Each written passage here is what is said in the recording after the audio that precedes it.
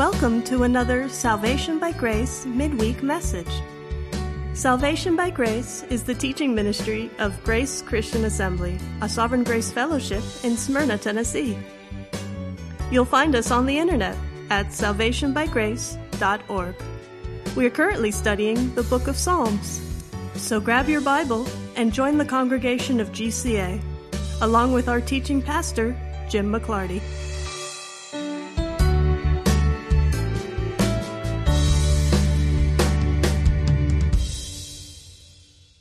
Tonight we are in Psalm 5, so you can turn to Romans 8. Before we get there, I want to talk a little bit about hermeneutics. Why? Well, because I was prepared to teach this lesson last week. We missed last week because of the severe weather that was happening here in Smyrna, which means that I've had another week to think about all this, and so now I get to unload all of that on you all. I want to talk about hermeneutics a little bit tonight, and importantly, the relationship, the correlation between the Old and the New Testament. Because frequently, as we're going through the Psalms, we're going to continue to compare the Psalms to how they are used in the New Testament. But as I've been looking at some of the things that Paul has developed theologically, that he has taken right from David's writing, it was impressed on me yet again that so much of the New Testament writing, theology, even revelation that is represented in the New Testament is not new, it's not unique, it's not something that Paul came up with. In fact, even in the places where Paul says that something is a mystery, a previously unrevealed truth, he still says that the prophets have foreshadowed that stuff. They've written about it, people just didn't understand it. In other words, so much of the New Testament is actually commentary on what's already been written in the Old Testament. An example I can think of right here from the book of Romans is Paul in chapter 7, talking about the fact that he wouldn't have known that he was guilty of coveting had the law not said, "Thou shalt not covet." And that's when he came to realize his guilt and led him to say, who's going to deliver me from this body of death? Because what I want to do, I don't do. What I don't want to do, that's what I end up doing. Well, he's developing all that from the Pentateuch. This is Paul who in his own resume said that he was a Hebrew of the Hebrews, of the Pharisees. Before the law, blameless. In other words, he's claiming that he's very familiar with what's already written in what we would call the Old Testament, which he calls the Scriptures. That's why he says all Scripture is God-breathed, because he knows what those Scriptures are, and he is saying that the Old Testament is in fact the very Word of God breathed out by God. And so much of what he writes, and so much of what the other New Testament writers write, is based in what we call the Old Testament. Now, there are people who say that you need to interpret and understand the Old Testament based on the New Testament. The phrase they use is, we read the Old Testament through the New Testament. But too often what they mean when they say that is, we ignore most of what's in the Old Testament because now we have the New Testament, and so we're just going to read that. But I contend that given everything I've already said about how the New Testament is commentary on the Old in so many instances, that if you don't know your Old Testament, when you come to the New Testament, you're going to get a very limited, very truncated, very narrow understanding of it. The more you understand the Old Testament and how it has influenced the New Testament writers, the deeper the New Testament's going to be to you. The whole of the Bible is going to make more sense contextually to you, and you're going to understand the flow of redemptive history as it's represented in the Bible because you understand the flow of God's dealings with Israel in the Old Testament, with Israel and the church in the New Testament, and the tremendous respect, awe that Paul has for the Scripture, for the Old Testament. Not only saying that it's God-breathed, but for heaven's sake, he says to Timothy, Before Christ himself and all his angels, my instruction to you is preach the word. And when he said that, he wasn't saying, preach this letter I'm sending to you. He's saying, preach the scripture because it is God-breathed. So what I hope to show you yet again tonight, and that we're going to just keep seeing over and over as we're going through the Psalms, is that so much of Pauline thinking is based on his knowledge of the Old Testament and specifically of the Psalms. We're going to see two passages tonight where Paul is just drawing directly from the Psalms. He's influenced by the Psalms, and he's just inculcating that right into his overall theology. It's just part of his writing. And sometimes, my last point for this introduction, sometimes Paul says it almost in shorthand, because the people he's writing to, the early church, were predominantly Israelites, predominantly Jews, and so they're familiar with their Old Testament. They're familiar with what the prophets have said. They're familiar with the Psalms, which are beloved to them. And so Paul can make references in shorthand that would resonate to the first century Jewish mind. They would instantly know, oh, that's very Davidic. That makes complete sense to me. But because over the last 2,000 years we've become less and less familiar with our Old Testament, we see these statements and don't automatically connect them to their history. So many of the statements in the New Testament have a rich history behind them. And so I hope as we continue to go through the Psalms to keep drawing this out, to keep pointing it out. And I realize at some point it's going to get tiring to you. At some point you're going to say, okay, move on, Jim, we get it. You don't need to keep pointing this out to us, but I think we do. I think we need to keep pointing it out because it's such a largely ignored fact when teaching is going on in the church these days from the New Testament, ignoring the connection to the Psalms. Does that make sense? Mm-hmm. Okay. So we are going to start tonight by looking at something that Paul wrote in Romans 8. And it is something that every time I read it, I understand it. I relate to it utterly and completely. I think anybody who's been a Christian for any length of time relates to what Paul is saying here. What's important to realize is Paul is getting it from David's writing. He's getting it from Psalm 5 and other psalms like that, where David talks about his inability to rightly pray to God. We're going to be looking at Romans 8, starting at verse 26. And in it, Paul says that we just don't know how to pray the way that we ought to, that we're just so weak that sometimes the most that we can hope to do is just groan before God, because sometimes the events of this life, the difficulties of this life, the pain of this life, the hurts, the separations of this life just become so much that we go to God because we don't know where else to go. I mean, God will corner us that way where he is our only resource. And so we go before him, we want his attention, and then we just don't know what to say. How do you find words to explain the depth of the hurt and the despair that we all go through in this lifetime? Well, Paul writes about that. But Paul's writing about it because David wrote about it. So this is Paul's commentary on it. And yes, Paul expands on it a little bit and develops some theology around it. But he's doing that because he already knows from the Psalms that this is how the people of God sometimes approach God, is just with groanings that are too impossible to speak. Here's what it says. Starting at verse 26 of Romans 8, and in the same way, the Spirit, the Holy Spirit, also helps our weakness. That's our inability. I mean, come on, really. If you go to God and you get God's attention, God is paying attention to you.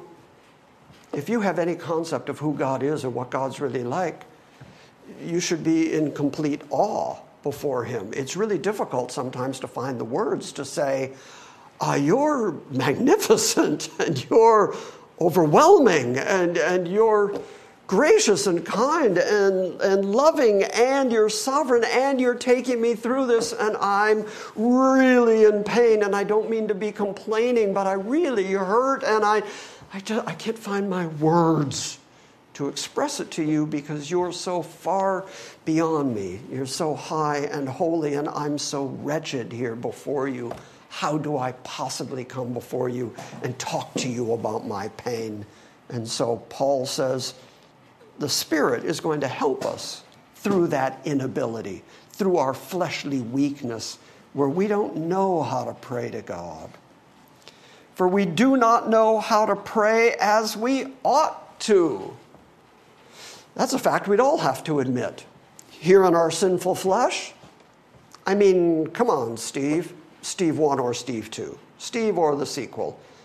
When it comes to actually knowing how to approach God and how to pray to God, are you confident that you know exactly how to do it, how to use the right words, the right combination of words, how to convince him of things, how to worship him in spirit and in truth, knowing that you're living in this corrupt human flesh? Can you do that? I do know that even if I were perfectly eloquent in uttering what God wanted me to utter, it still wouldn't be worthy. I heard a pastor many years ago, and I've said this so many times, but he said, the best prayer I ever prayed had enough sin in it to send me straight to hell. Because we live here in this fleshly body, this sinful body. Have you ever found yourself praying, and I mean sincerely praying, I mean begging God, crying out to God, just really, or worshiping God, and suddenly some stupid little random ugly thought will go through your head, or at the end of the day when I'm praying, sometimes I make myself get out of bed and just get on my knees next to the bed, because if I'm laying down praying, my mind starts wandering, and next thing I know, I'm thinking about completely random things in the middle of what was a reasonable prayer. I think we all do that. Oh, yeah. So we don't know how to pray as we should. The very good news, according to Paul, is that the Holy Spirit himself intercedes for us with groanings that are too deep for words. Thank God. Thank God. Sometimes we can't find the words. We don't know the words. All we've got left is just our groaning, just our impassioned cries to God. And it's good to know that the Holy Spirit of God gathers those, cleans them up, makes them into an appropriate form of worship, which is why a couple of times in the book of Revelation we read about the elders having incense, that is, the prayers of saints that send a sweet savor into the nostrils of God. That's the work of the Holy Spirit doing what we simply can't do. We are incapable. We are too weak to pray like that. The Holy Spirit intercedes for us, cleans up our prayers, even when we're just groaning to him. Then he will go to God for us. Verse 27, and he who searches the hearts, that's the Spirit of God, that's God himself. He searches your heart. He knows what's going on in your heart. He knows the sincerity of your heart. He knows the pain of your heart. He knows whatever joys or agonies you're going through. And because he's actively searching your heart, God knows what the mind or the inclination or the purpose of the Spirit is. And because he understands the mind and the Spirit, then that Spirit can go intercede for the saints according to the will of God. So we don't know how to go to God according to the will of God, proven by the fact that none of us even know what it is to worship in spirit and truth, especially on a constant basis.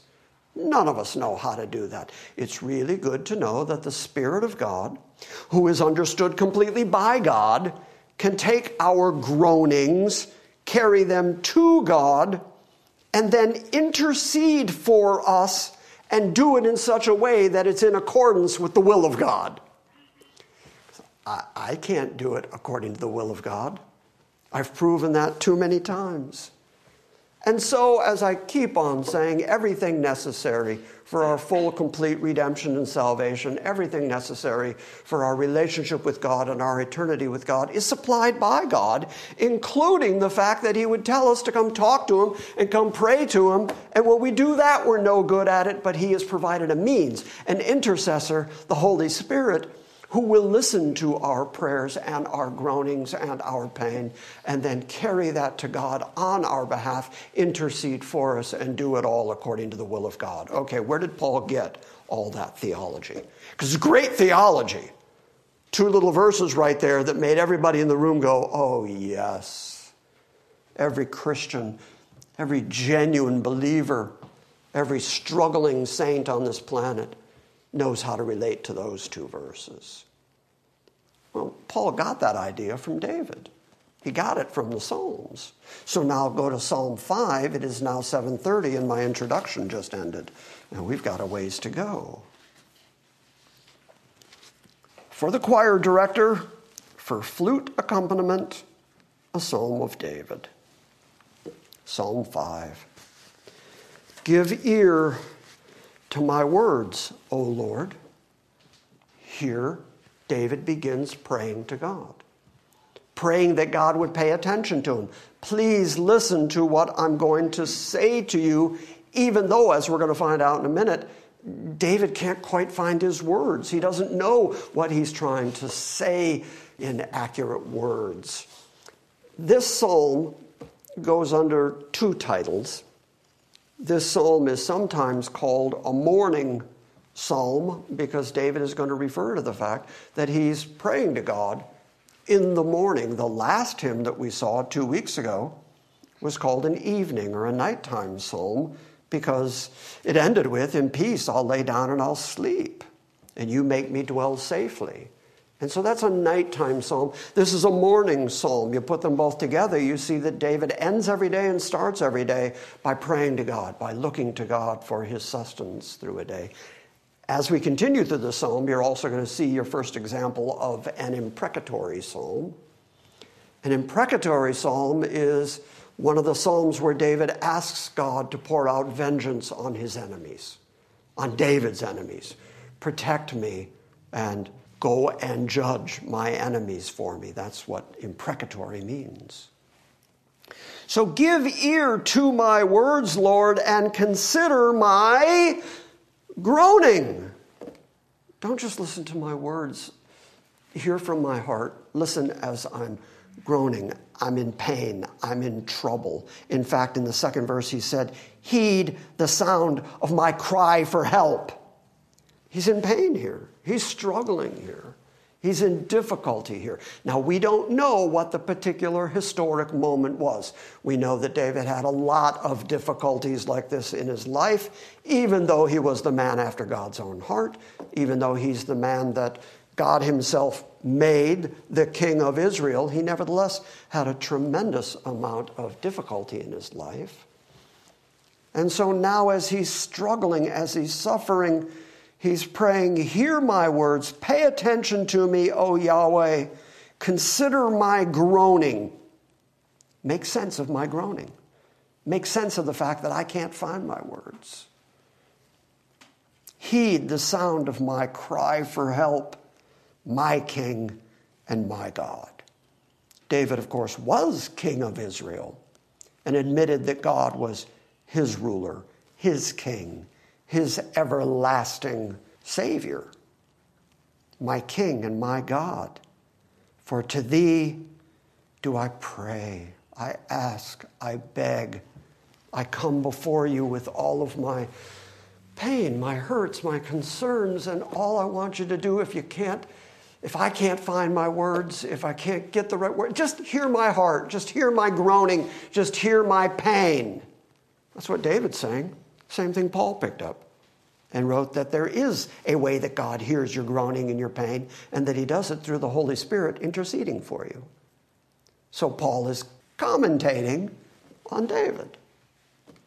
Verse 3. In the morning, O Yahweh, thou wilt hear my voice. In the morning, I will order. Now the NASB adds 2 words here and says, I will order my prayer to thee. But more than likely, since this is just inserted words, more than likely the ordering that David was doing every morning was his sacrifices, not his prayers.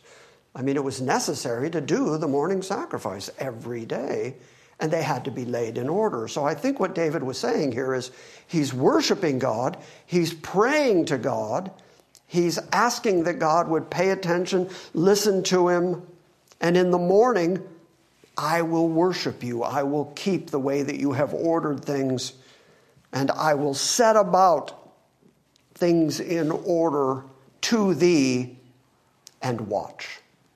Now, the NASB again adds the word eagerly. It's not in the original text. It doesn't say, I'll eagerly watch. The implication is David is saying, I know you're sovereign. I know you're in charge. I'm going to come and ask for your help. I'm going to groan to you. I'm going to cry to you. I'm going to beg you. Pay attention to me. Hear my words, because I'm going to worship you. I'm going to lay the things in order before you that you require, and then I'm going to leave it in your hands. I'm going to step back and watch and see what you do with it. All my life as a Christian boy, I've heard people use the clever little phrase that when you pray to God, sometimes God's answer is yes, sometimes it's no, and sometimes it's wait. But here's David saying, that's exactly what I'm going to do. I'm going to pray to you. I'm going to trust you. I'm going to cry to you. And then I'm going to offer my sacrifice. And then I'm going to wait to see what you do, because in the end, it's up to you. This is the same David who said, God is on his throne doing whatever seemed good to him. So David doesn't think that his convincing words, or like Steve said, no amount of eloquence on his part is going to change God's mind or convince God. But David also knows that when he's cornered, he's got nowhere to go but God. So he goes, he prays to God, he asks God, he says, hear my groaning, understand my words, I'm going to sacrifice, praise, worship you, and then I'm going to back away, and you do what only you can do. And whatever it is you do, I'm satisfied with that. What a great lesson on prayer that is. We go to God, we let him know what our petitions are, we do it, as Paul said, with thanksgiving, and then we leave it in God's hands, knowing that whatever he does is for his greatest glory and our greatest good. Why can you have that kind of confidence? Because verse 4 says, for you are not a God who takes pleasure in wickedness, and no evil dwells with thee. Okay, now David's about to get into the imprecatory section of this psalm. He's going to be asking God to fight for him and to punish his enemies. And so he is saying, I can ask you for things, and I'll pray for things, and I will groan to you, but in the end, I know that you're going to do what's right. And whatever you do, I'm going to wait on you to do it. I'm going to watch. I'm going to pay attention to what you do. But I know this. I know you hate sin. I know this. You cannot abide sin. You take no pleasure in wickedness, and no evil dwells anywhere near you. So I'm confident that my enemies, who are nothing but evil, are at some point going to have to deal with you. And I can leave them in your hands, because you can pour out vengeance a lot more than I can. You are a God who does not take pleasure in wickedness, and no evil dwells with you. And the boastful, there it is, pride again. Isn't it interesting how often pride comes up in the Bible? That's why I keep saying it's the most often recited sin, repeated sin in the Bible.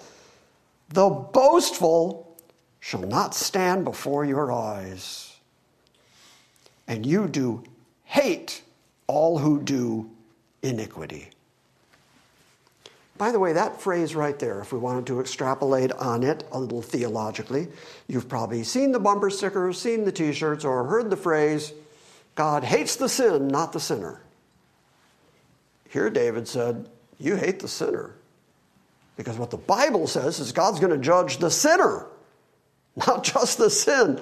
God actually has judgment awaiting his enemies.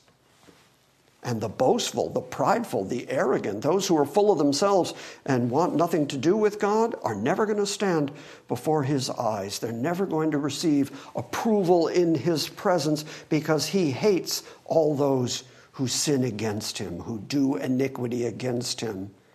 Well, that's really bad news for us. God hates everybody who does iniquity. Anybody in this room think they might be guilty of a bit of iniquity in their life? Yeah, bad news for you. God hates that and hates all those who commit iniquity. Very bad news. Then the news gets even worse for David because he says, and you do destroy those who speak falsehood, and the Lord not just hates, abhors the man of bloodshed and deceit.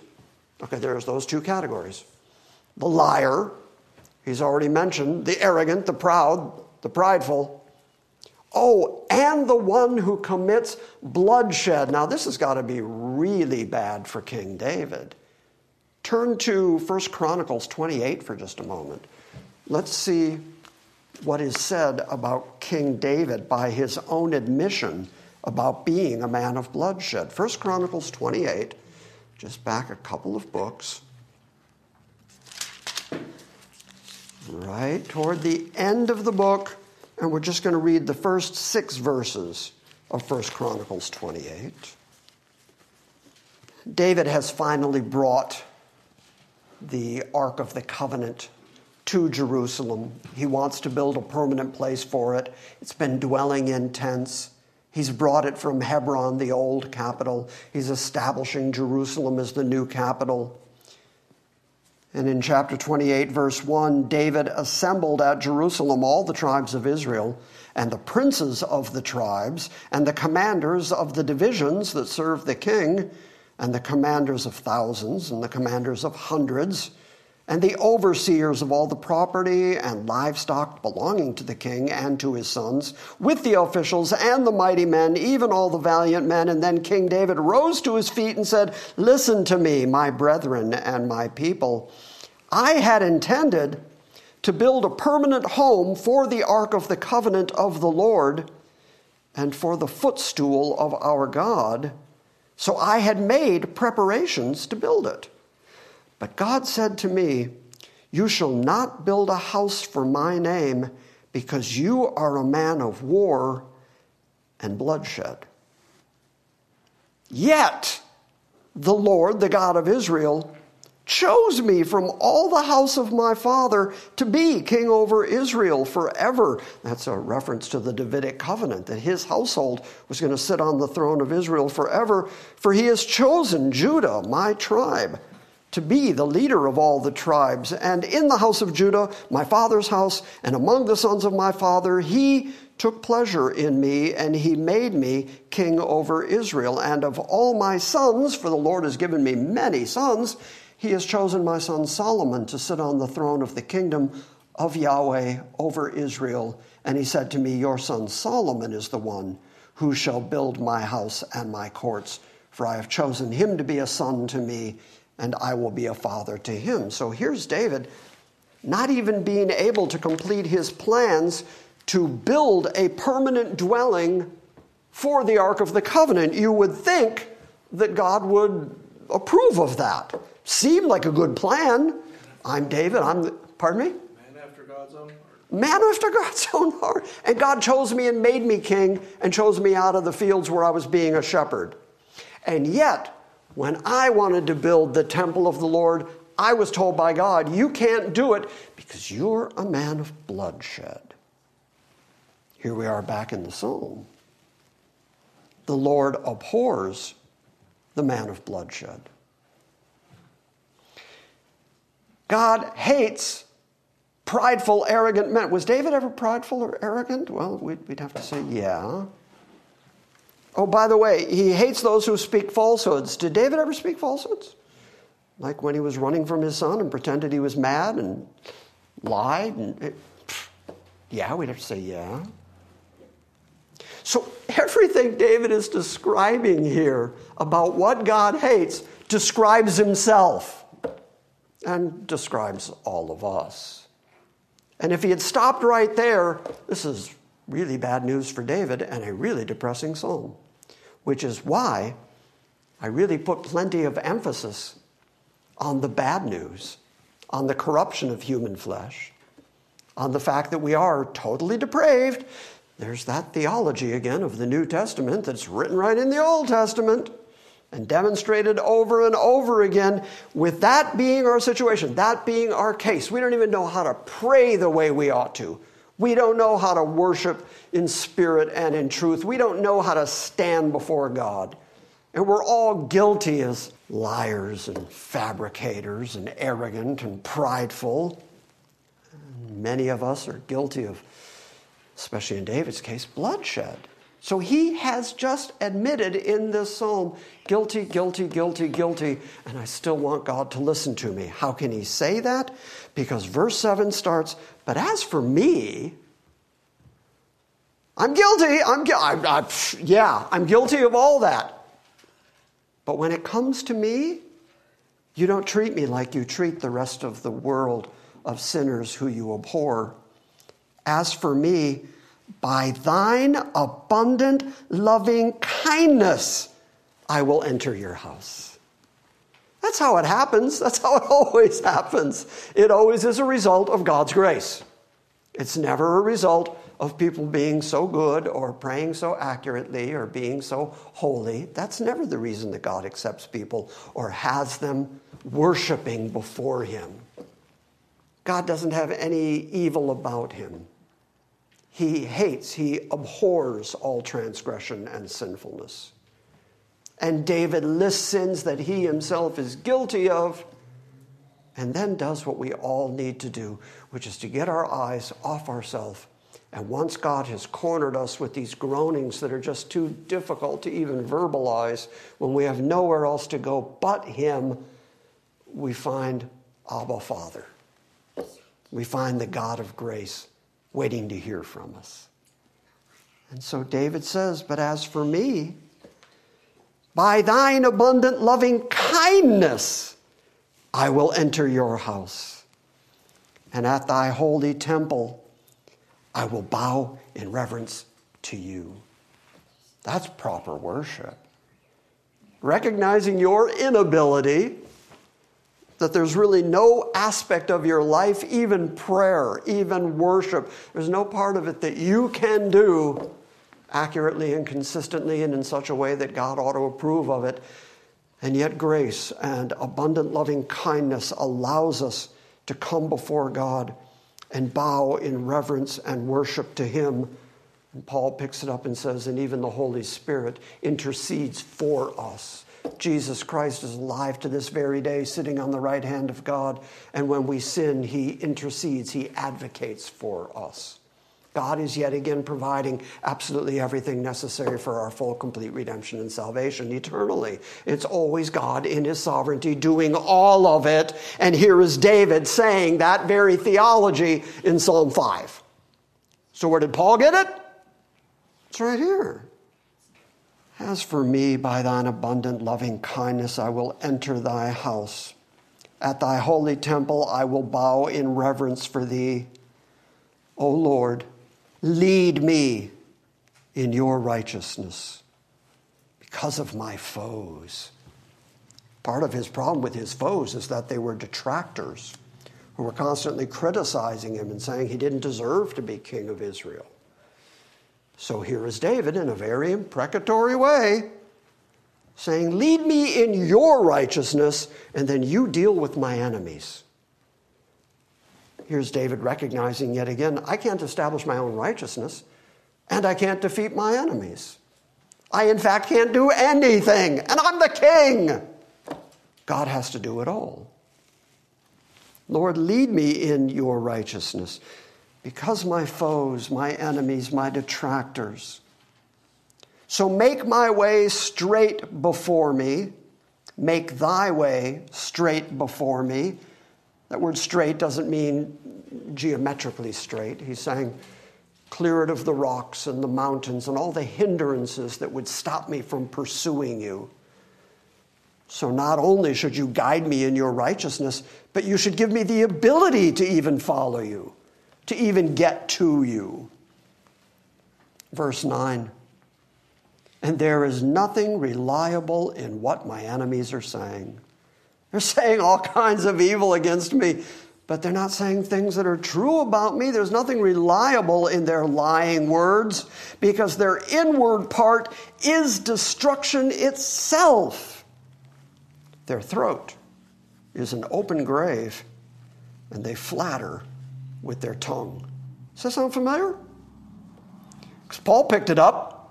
Paul imported it into the book of Romans again in order to say, David has already told us what the state of natural human beings is. He has already told us the depravity of human beings and what their mouths are like when they start lying. Let's have a quick look at it. It's in Romans 3. Turn over there real quick.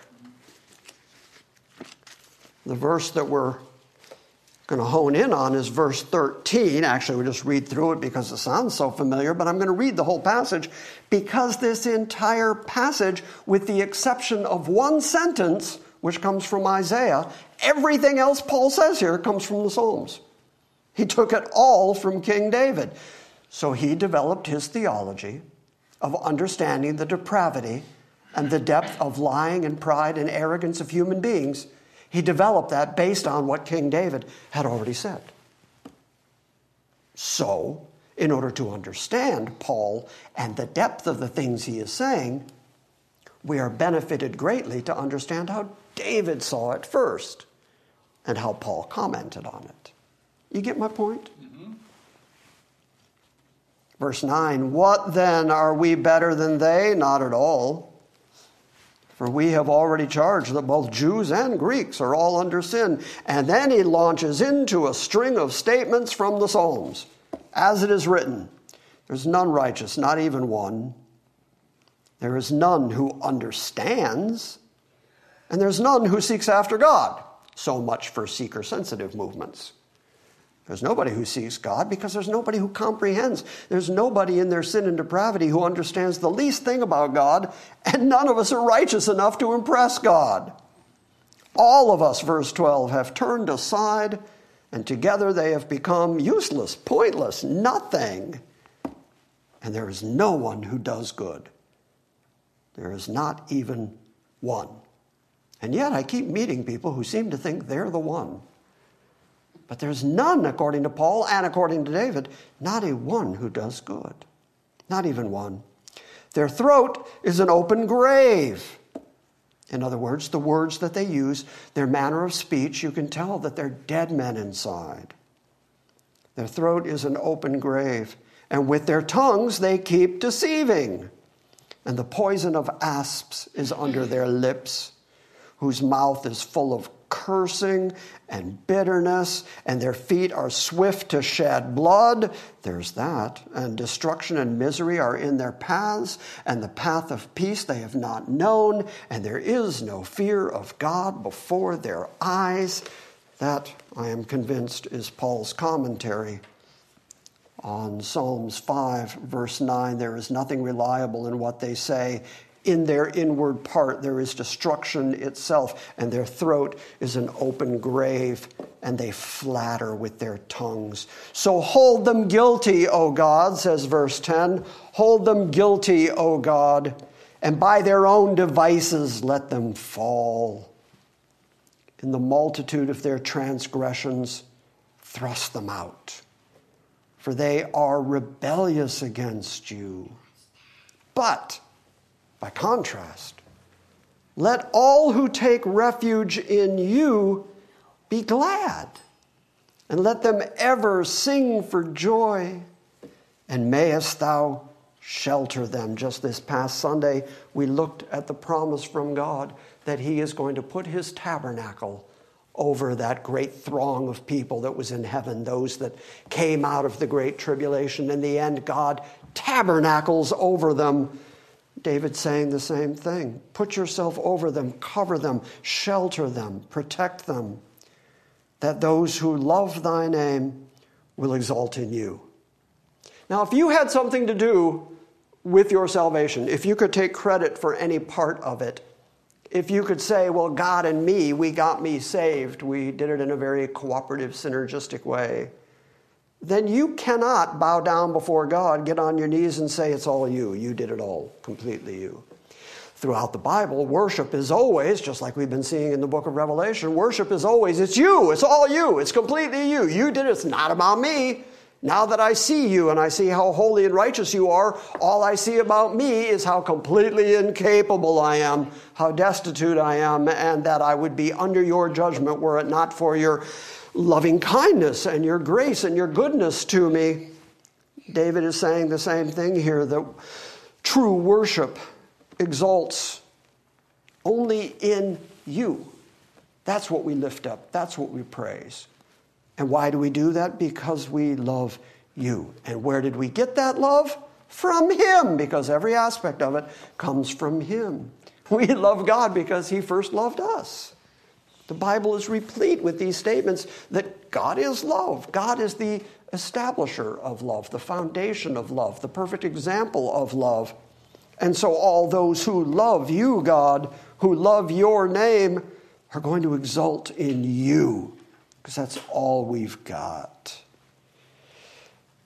For it is, verse 12, for it is you who does bless the righteous man.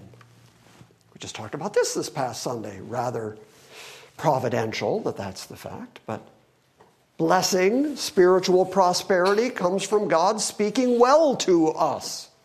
And here David says, anyone who actually does get that blessing is because God blessed them and made them a righteous man.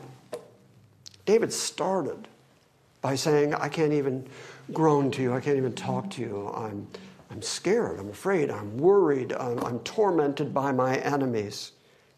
And he admitted that God hates iniquity and sinfulness, and God hates lying, and God hates bloodshed, and David is guilty of all of that. And by the end of the psalm, he is admitting that he is taking refuge in God because of God's everlasting loving kindness, which leads David in the ways of righteousness. And ultimately, David's got nowhere else to go but to take refuge in God and then sing for joy, which stands in contrast with, I couldn't even groan. I couldn't even find my words. I couldn't even vocalize to you. David makes it all the way over to, I sing. I sing to you for joy because you shelter your people. And those who love your name will exalt in you because it is you who blesses the righteous man. Someday, Jeff's going to get all righteous. I know right now we're all kind of like, what? But someday, Jeff's going to stand before God completely righteous, clothed with the righteousness of Christ, imputed to his account.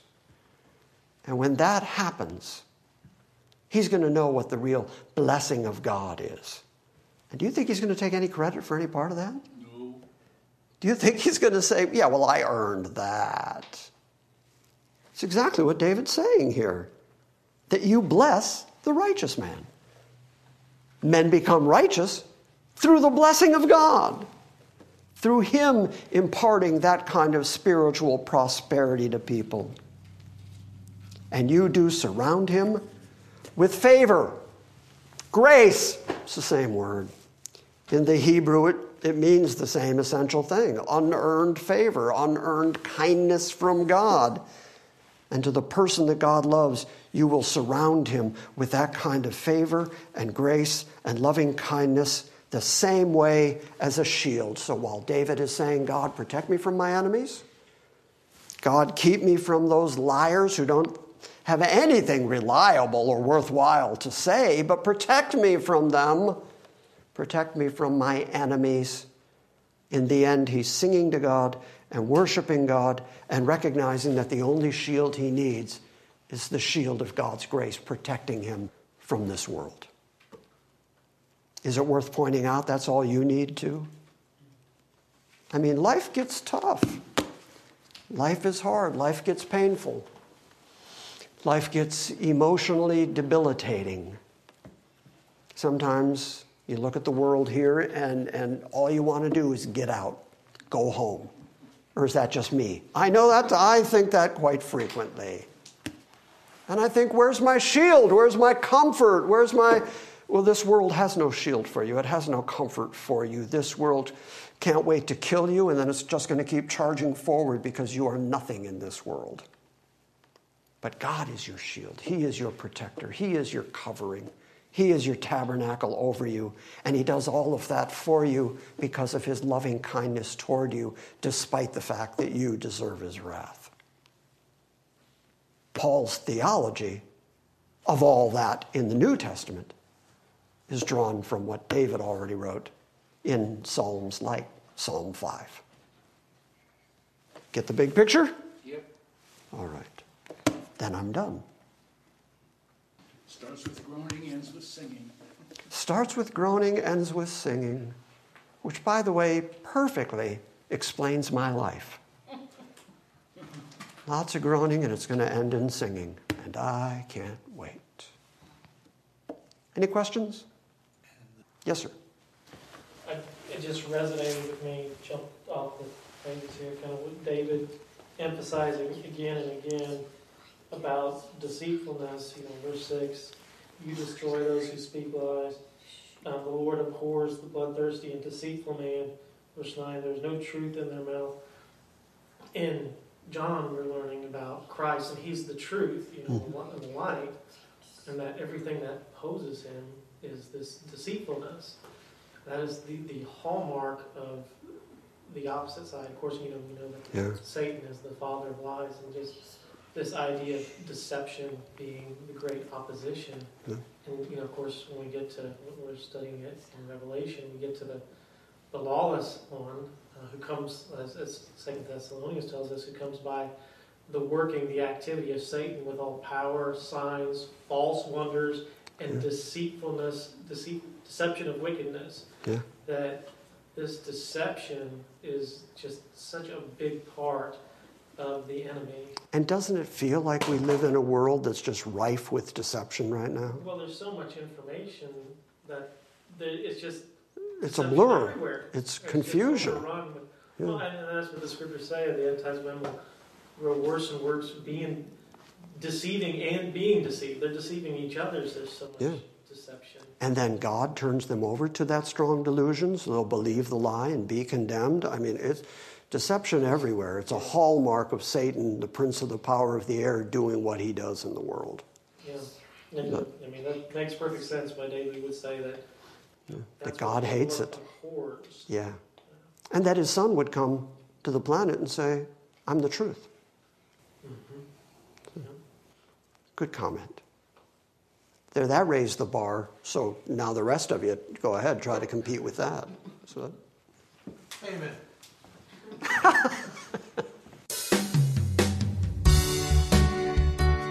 Thank you for listening to this week's Salvation by Grace midweek message.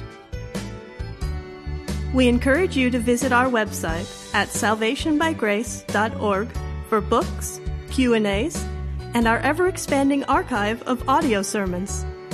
And we invite you to join us next time when we gather around the Word and study the sovereign grace of God.